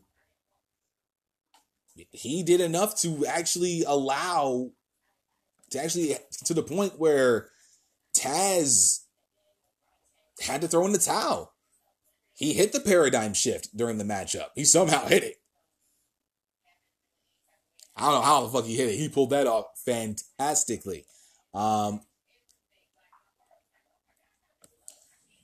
end of this matchup, he had, Moxley he went for Moxley going for the armbar. Cage is starting to resist. Moxley starts kicking at, stomping at Cage's head. Cage but Cage tried to keep the grip. Moxley prizes the grip, gets the fingers, bends them. Actually has the armbar. Taz is shouting at Cage, trying to telling him to get out. Cage turns over. Moxley shifts his position. Now it's into like somewhat of a Fujiwara armbar. Moxley grabs the other arm too, puts that in an armbar. Cage is enduring all that. Taz is shouting at Moxley. I think at one point Moxley was giving him the finger. Cage turns over. Moxley turns into a mounted armbar. He literally had the armbar and it was flipping Taz off at the same time. There was nothing he could do. There was nothing at that point. In that position, there was nothing Cage could do. He was stuck. He was either tap or have his bicep get snapped again. Taz didn't know what to do. Taz threw in the towel to save Cage's arm. Jon Moxley somehow retains the AEW World Championship. After the matchup, he grabs the FTW Championship that was handed to him by Taz, I believe a week or so ago. Clobbers Moxley upside the head, starts throwing rights down on Moxley in a mounted position. Lights go out. And who do we see? Darby Allin leaping from the top rope with a skateboard attack to the face region. This was revenge for Double or Nothing after what happened to him in the casino ladder match that allowed Cage to become the number one contender for the AEW World Championship. And if y'all don't remember that, Darby Allin plus ladder plus Cage lifting him up to plus throwing him out of the ring, and you're welcome. But Cage was pissed. Cage wanted Darby's head. Started to go after him. Taz tried to convince him to get out. Cage was pissed. He wanted Darby's head. It took everybody and their grandma to stop Cage from getting in that ring and going after Darby Allin. So now we get Cage versus Allin, and now Moxley gets past Cage, and now he goes on to All Out. I don't know at this point what they're going to do with Moxley. I really don't. I really don't know exactly what they're going to do with, really don't know. I don't know. It's really dope though. Maybe Moxley and Darby have a little bit of an alliance there. You know, wouldn't be a bad thing. Darby versus Cage for the FTW title. Wouldn't mind seeing that. You know, would be interesting. And I like the fact that they're treating it like an actual title within AEW, even though it's not recognized as an actual championship. I think Moxley and Darby would be a nice little alliance, and that they, and like Mitchell says here on his results and report, bring in the shooter, bring in Shota Umino. Why not? For those of you who don't know, Moxley, he is the current reigning and defending IWGP United States champion, and during his G1 Climax tour last year, he had a match with Shota as like a bit of a warm-up, destroyed Umino in mere minutes, but he saw something in Umino he actually became his cornerman during the G1 Climax tour, and literally exclusive to Mr. Moxley, called him Shooter. And his name's Shota, but he called him Shooter. And he and Shota would literally go to anytime he had a singles match, he was in the corner. He was actually in his corner for almost every match he had, which I thought was pretty damn cute. So that's why I think it would be sweet.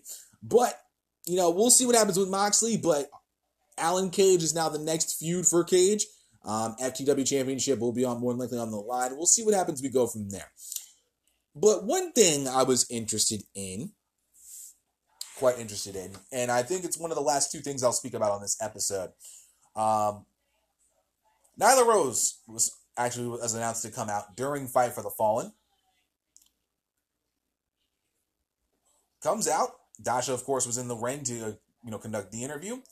Asking you, we know from last week, you announced that you were hiring a manager. Are we learning who that is this week? And of course, Nyla felt some type of way about that. Pretty much, homegirl pretty much said, "I'm not telling you anything yet. I'll have her speak for herself."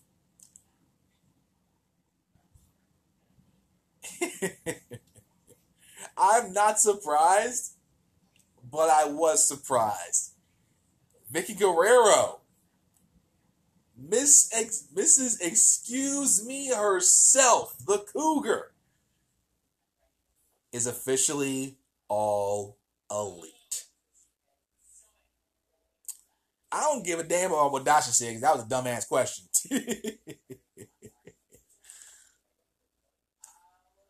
Of course, Dasha had to ask it, but she's not going to tell you. I'm not going to tell you the strategy we have planned for now. Are you dumb? But when we're ready to go after the women's title, it will be the perfect time.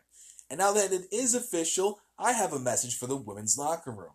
From this moment on, ladies, I am begging you to stop lying to yourselves about how great you are. You must admit that you are not smart enough to cheat to win. And lastly, Nyla is going to steal every opportunity you have ever dreamed of. Vicky Guerrero and Nyla Rose are a thing. And I like it. The excuse me part I can actually get away from. I can't stand that for 5 seconds. But think about that.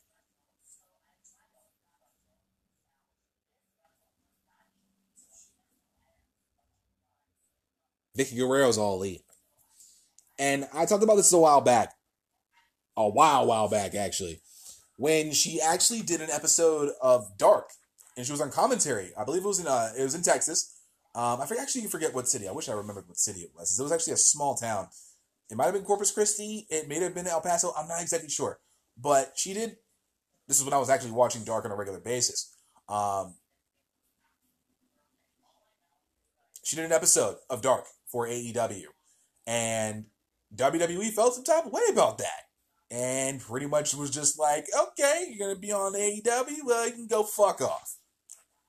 Don't bother even doing some WWE shit. You're good. You do you. I remember Vicky was talking about, I talked about the article where Vicky even said, like, I don't even know that was a big deal. I was, not technically, I don't believe at the time she was technically contracted to WWE. So she was able to go over to AEW and do some commentary. WWE felt some type of way about that, and they were like, well, you can go fuck off then. Pretty much.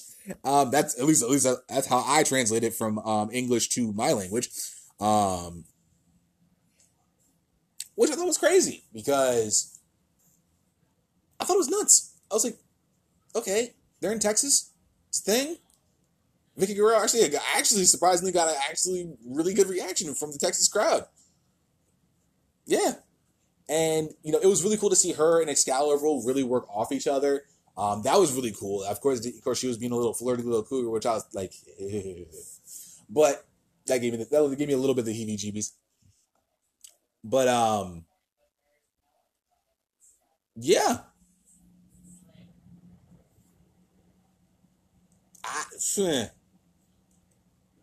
It was cool. It's cool now to see Vicky in AEW, and I'm interested to see what they do with her and Nyla going forward. Expect a Rose Shida matchup coming in August for All Out. I know that more than likely we're not going to have All Out in Chicago. I'm going to put that out there right now. At least it's how I see it. Hi, Monka. Okay, you take a nap right there. But seriously, though, having Vicky Guerrero in there and now aligning herself with Nyla Rose, I think is the right call. I think it's perfect. I think it works. Especially with Shida not having any challengers at the moment, since 4 of the top 5 are literally out with injury. The only other person you have there is Big Swole. Basically, she said, she was asked, are you ready to give Nyla that rematch? She says, yeah, always ready. It doesn't have to be her. The roster is a bit depleted right now, so anyone can challenge me. If you think you're tough enough and have the passion, find me. I'm waiting. Scary patience. Gary Payton. Don't mind me. I'm just reciting battle rap bars. Let me see. Do I even want to talk about the tag matches real quick? I don't really need to, personally. I will say, though, quickly, I will say about the tag matches. Both were good. Both were fantastic. FTR, Lucha Bros, so much replay value, it's not even funny. This match was as literal old school tag team wrestling as it gets. Yes, there was a little bit of, a bit of botches, but that's because Pentagon and Phoenix haven't really been around in AEW for a minute, given the fact that coronavirus be damned. But seriously, y'all. Seriously. Lucha Bros back in AEW, always a win. Have them up against FTR, definite win. Match was dope as fuck. A lot of people were really showing it love on Twitter on Wednesday night. A lot of people were really like, yeah, we like this shit. Excuse me. That was a really fucking fun matchup. It was a really fun match. I will probably replay that whenever I feel like it. This was so much fun. This is probably one of the better matches they had. And FTR cheated to win. Dax unmasked Phoenix, got the inside cradle, and got the victory. Smart move. Very nice. FTR, then, the Butcher and the Blade get upset by that. They still have the truck that they took from them last week. Young Bucks hit a double super kick on both the Butcher and the Blade. They get the keys back, hand them over. Kenny Omega comes out to the ring, has a couple brewskis. They cheers it, but they pour it on Omega's head. Not cool. But then again, it's retaliation for what happened last week. Kenny doesn't drink. So Kenny poured beer out. It kind of reminded me of any superstar who Steve Austin threw a beer to and didn't catch it. Kind of the same scenario. Unfortunately for them, it ended in a Stone Cold Stunner, and that sucks. But kind of the same scenario. I like beer. I drink beer. Not as often, but I like beer. If you hand me a beer, I'm drinking it. It's just common courtesy. Like, I've been to plenty of bars, and there's some random dude is just like, dude, bro, let me buy you a beer. Just random. I'm friendly. If you want to buy me a beer, cool. I almost mistakenly took both like a dickhead. I was drunk. I admit it. It'd be like that sometimes.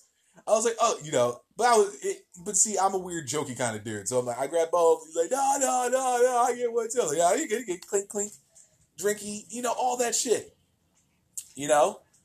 Except beer, drink. Even if you don't drink beer, act like you drink it. Then hand it off to a friend who drinks beer and let them enjoy the party.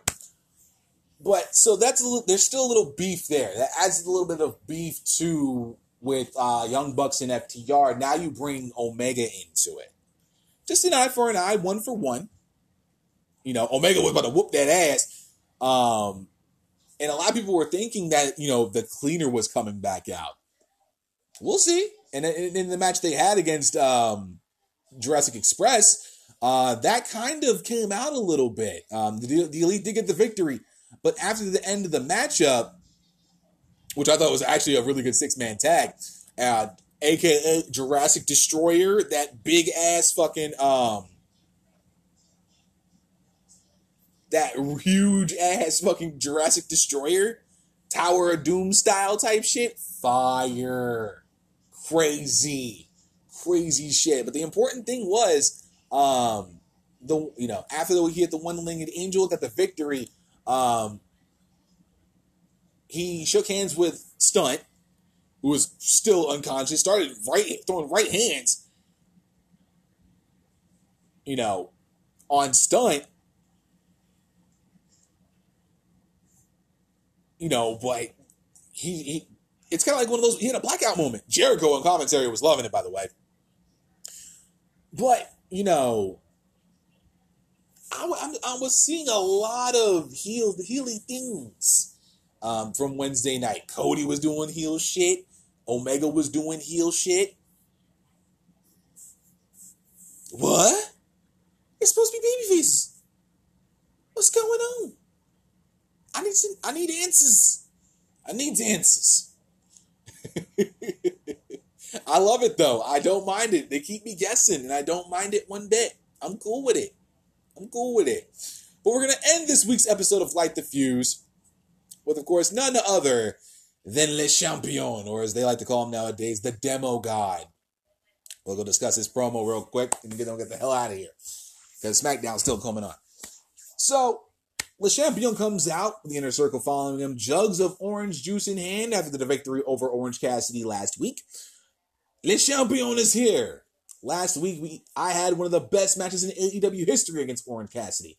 Not only did I win, I won the ratings war, just like I do every single week. I want to show and explain to you kids how ratings work. Yes, you want the overall viewership, but the most important thing is the 18 to 49 demographic, aka the demo. I have never, ever been beaten in that demo. I am the king of ratings. I am the Demo God. Of course, the Inner Circle praises Jericho as he continues to praise himself. One of the best matches in a long time. Everyone is saying the same thing. We love that match. We saw something in Orange Cassidy that we've never seen before, ever. Cassidy looked like a star just being in the ring with me. And that's true. But I know what the people want. I understand the concept of being a draw. Orange Cassidy wants a rematch. TNT wants a rematch. The advertisers in the demo want a rematch. Everyone watching right now wants a rematch. You want a rematch? Jericho versus Cassidy too, right? Well, if that's what you want, you aren't getting one. Cassidy had his chance. He did good, but not good enough. Cassidy took me to the limit. Crowd starts cheering, "You scared? You scared? You scared?" Jericho says, "I'm not scared of some little dweeb with a denim jacket. I am the demo god, and that is why there will never be a rematch." So Cassidy, congrats. Enjoy the fact that you got to stand in the ring with a champion. Now go back to hugging best friends and remembering what it's like to be a main eventer. A sip for Orange Cassidy, and pour some out for Cassidy's dead career. Out comes Cassidy, coming through the crowd. They're still chanting, "You scared?" He's trying to tell him to shut up. Jericho says, "I'll tell you what you really feel. You can go, but you don't have what it takes to be on the champion's level. You're lazy, have a bad attitude, and you're an entitled sloth. So I will say it one more time. There will never be a rematch. Just take those sunglasses, fold them up, and shove it out of your ass, and get the hell out of my arena, you piece of shit." Cassidy gives a thumbs up. Then he gives a thumbs down. Jericho asks what he's going to do. And if you remember the Spirit Squad getting slimed on, think of that. Just with orange juice. The best part of the entire thing when that happened, Ortiz busting his ass in the orange juice. Ortiz, much love to you, bro. Absolutely nailed it. Hilarious. Starts floundering in it, just busted his ass. Jericho yelling at Cassidy, "This jacket costs $7,000.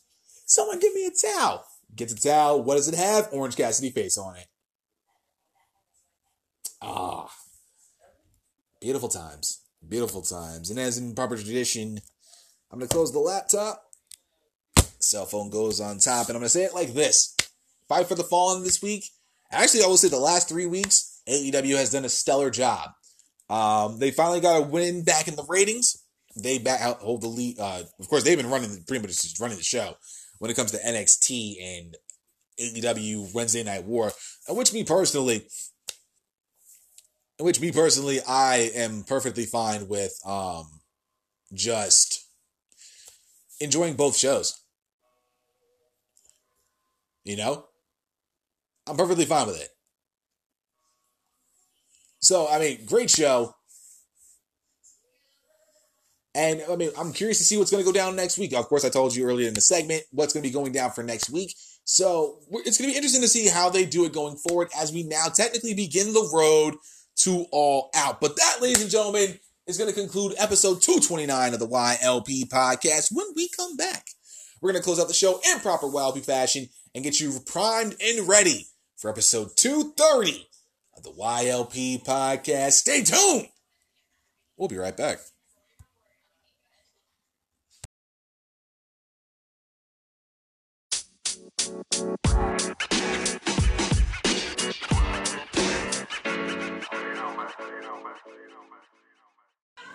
Well, guys, that's going to be it for episode 229 of the YLP podcast, kicking off your Extreme Rules weekend in proper YLP fashion.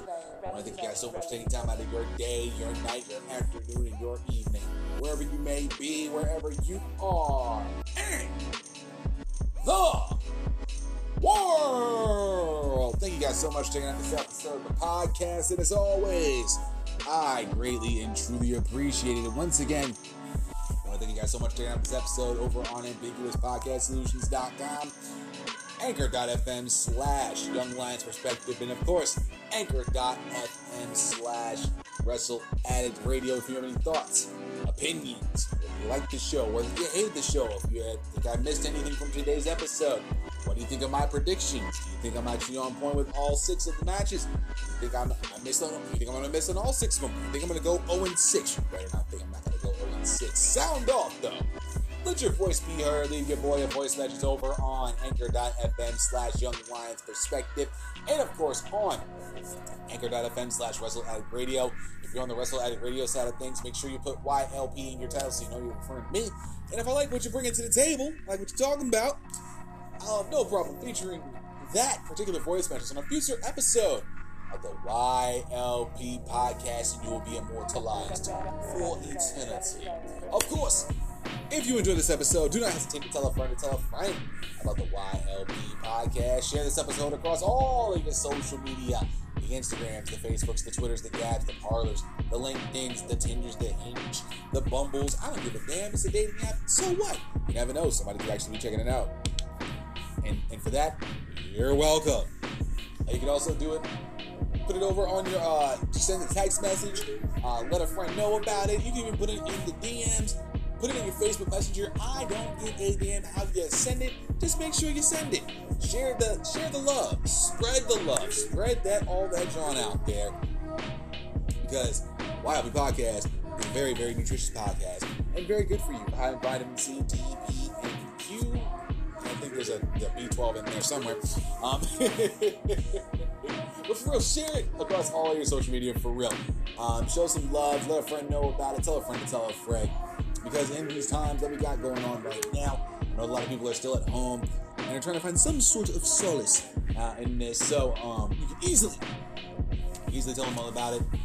And we here at Wrestle Addict Radio, that being the YLP podcast, the Kings of the Ring podcast, the Game Changer podcast, and the Light Show with Man Chappelle, we are not only, I'd say, one of the best podcast teams in the game, period. And simply, not only we are the cure for the common wrestling podcast, but we are absolutely 100% without a doubt the alternative for professional wrestling podcast, and that we are here to stay. Now, I know most of y'all do not have the Anchor app, and you're not hurting my feelings by not having it whatsoever. It bees what it bees. Everybody's got their favorite, apps that they want to use for their podcast streaming platforms. That's perfectly fine. But if you think for one very quick second that you really believe that we're just all about ambiguouspodcastsolutions.com and Anchor, A, we are. B, we're not. But if you wanted to listen to the YLP podcast, the Kings of the Rings podcast, the Game Changer podcast, and the Light Show with Man Chappelle, anywhere else, you can find all of our podcasts across several different platforms, including Apple Podcasts, Google Podcasts, Podcast Addict, Player FM, Podbean, and shout out to the Podbean squad out there, Castbox FM, Radio Public, Overcast, Stitcher Radio, and of course, the good old Spotify fam. Search for the YLP podcast, the Kings of the Rings podcast, the Game Changer podcast, and of course, the Light Show with Man Chappelle across all these different platforms, and you should have no problem finding it whatsoever. If you want to stay up to date with everything that's going on with the YLP podcast in terms of social media, Of course, you can find me across all different types of platforms. And we'll start off, of course, with the Twitters. You can find me over there at Suede Senator War. That's SUEDE SENATOR. Capital W, capital A, capital R. I do live tweeting for AEW Dynamite every Wednesday night, unless I have a prior engagement to attend to. SmackDown Live most Friday nights, unless I have a prior engagement to attend to.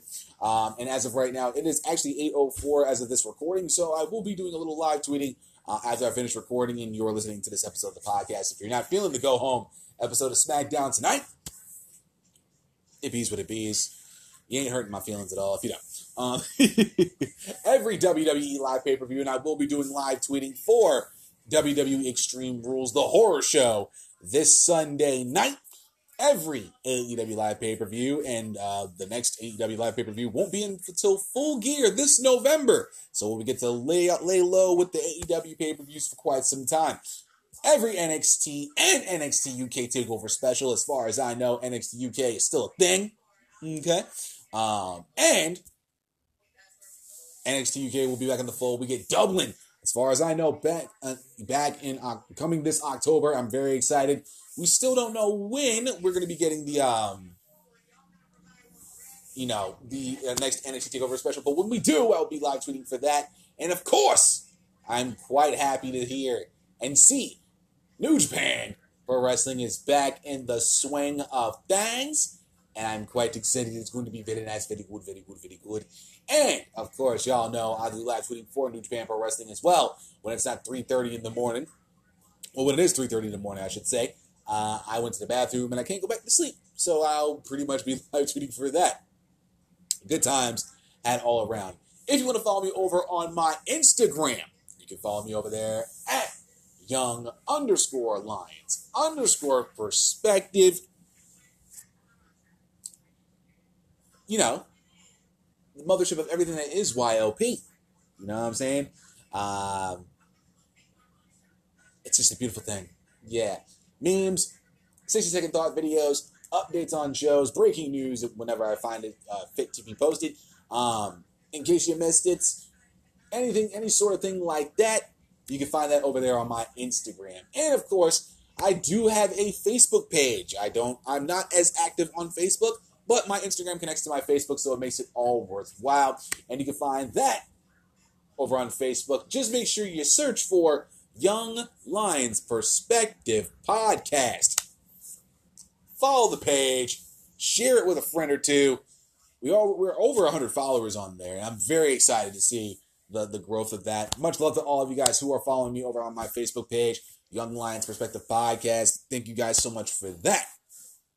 Let me see if I got anything over there. Looking over the judges to make sure I fulfilled all my obligations for the week. And I believe I am good to go. So, usually on Fridays, for those of you who are new, just one thing before I get into my little message of the week. And I just heard a weird noise there, random as usual. In terms of the, card for Extreme Rules this Sunday, I only did the 6 matches because that's what I found on my Wikipedia pretty much yesterday. Refreshed it, same shit. Any matches that will be made between now and Sunday, I will not be taking part of in terms of predictions. My predictions are made. It bees what it bees. Usually whatever is on the Wikipedia setup, that is what's going towards the predictions and the final standing at the end of it when we talk about it on Monday. So if there's any matches that are being announced, I'm not predicting on it whatsoever. I'll just enjoy it for what they are. And again, I have missed the last couple of weeks of SmackDown, so I'm pretty much out of the loop in terms of what matches could be made for Extreme Rules this Sunday. My apologies for that. So we're just going with the 6 that we have, and hopefully we get a good record coming out of it. Other than that, though, like I said, for those of you who are new, I usually do a message of the week towards the end for the last show of the week, and this is the last show of the week being Saturday, but Friday. So I know it's Friday. I know most of y'all are still in states that are in, unfortunately may have been locked down again, or cases are surging and all that stuff. But as I always say, maybe, it's, I don't know if the cases are rising because, just people are back out and about or any of that sort of thing. But, of course, at the end of the day, I just want to make sure all y'all, especially who are listening to this episode of the podcast, or any person who listens to any episode of Wrestle Addict Radio in general, please do be safe. If you're going to be going out tonight, as I always say, please make sure you drink responsibly. Drink one for me, whatever you're having. And make sure 100% you take that Uber or Lyft home. And make sure you have your mask on hand. Even though you are drunk, you can still look pretty cute. With a selfie. I'm telling you that right now, but speaking from personal experience. Fly shit, match your outfit. Look clean. But do please make sure you take that Uber or Lyft home, because that 5-figure bill you have to pay for that DUI is not the best of ideas. I promise you that right now. I'm not speaking from personal experience, but I do know people that had to unfortunately have to deal with that. It's some real shit. It bees what it bees. But other than that, guys, that's going to be it for me. Enjoy the remainder of your weekend if you're watching SmackDown, as I am right now, as at this time this is recording. Enjoy it. It's the go-home episode. Hopefully, we get a good episode. Hopefully, we got a good episode. If you're listening to this on Saturday, it is what it is. Other than that, guys, enjoy the rest of your weekend. Oh, before I almost go, I got to break down what I'm going to be talking about this coming Monday. How foolish of me. Episode 230 will be going down, of course, this Monday night. Back to regularly scheduled programming, back to the Monday, Tuesday, Friday grind, and 2:30. This could be either a regular episode of The Good, the Bad, and the Ugly, or for the first time in quite a long time, The Good, the Bad, and the Ugly will turn into I'm going to rant my ass off Monday. And for those of you who have checked out at least one or two episodes of The Good, the Bad, and the Ugly, there has been a couple occasions where I actually have simply just ranted my ass off, hit record, ranted my ass off, and called it a day right after that. Done. No music, no church in the wild instrumental, nothing. Just flat on silence, me talking shit, calling it a day, and we go home. Simple as that. I don't know what we're going to get into. I don't know how this pay-per-view is going to pan out, but hopefully they decide to prove me wrong. So that's when it's going to be going down this Monday night. Again, enjoy the rest of your weekend. Try to enjoy Extreme Rules as best as you possibly humanly can. And hopefully, I'll see you guys back here for an actual episode of The Good, the Bad, and the Ugly for episode 230 of the YLP Podcast. See you!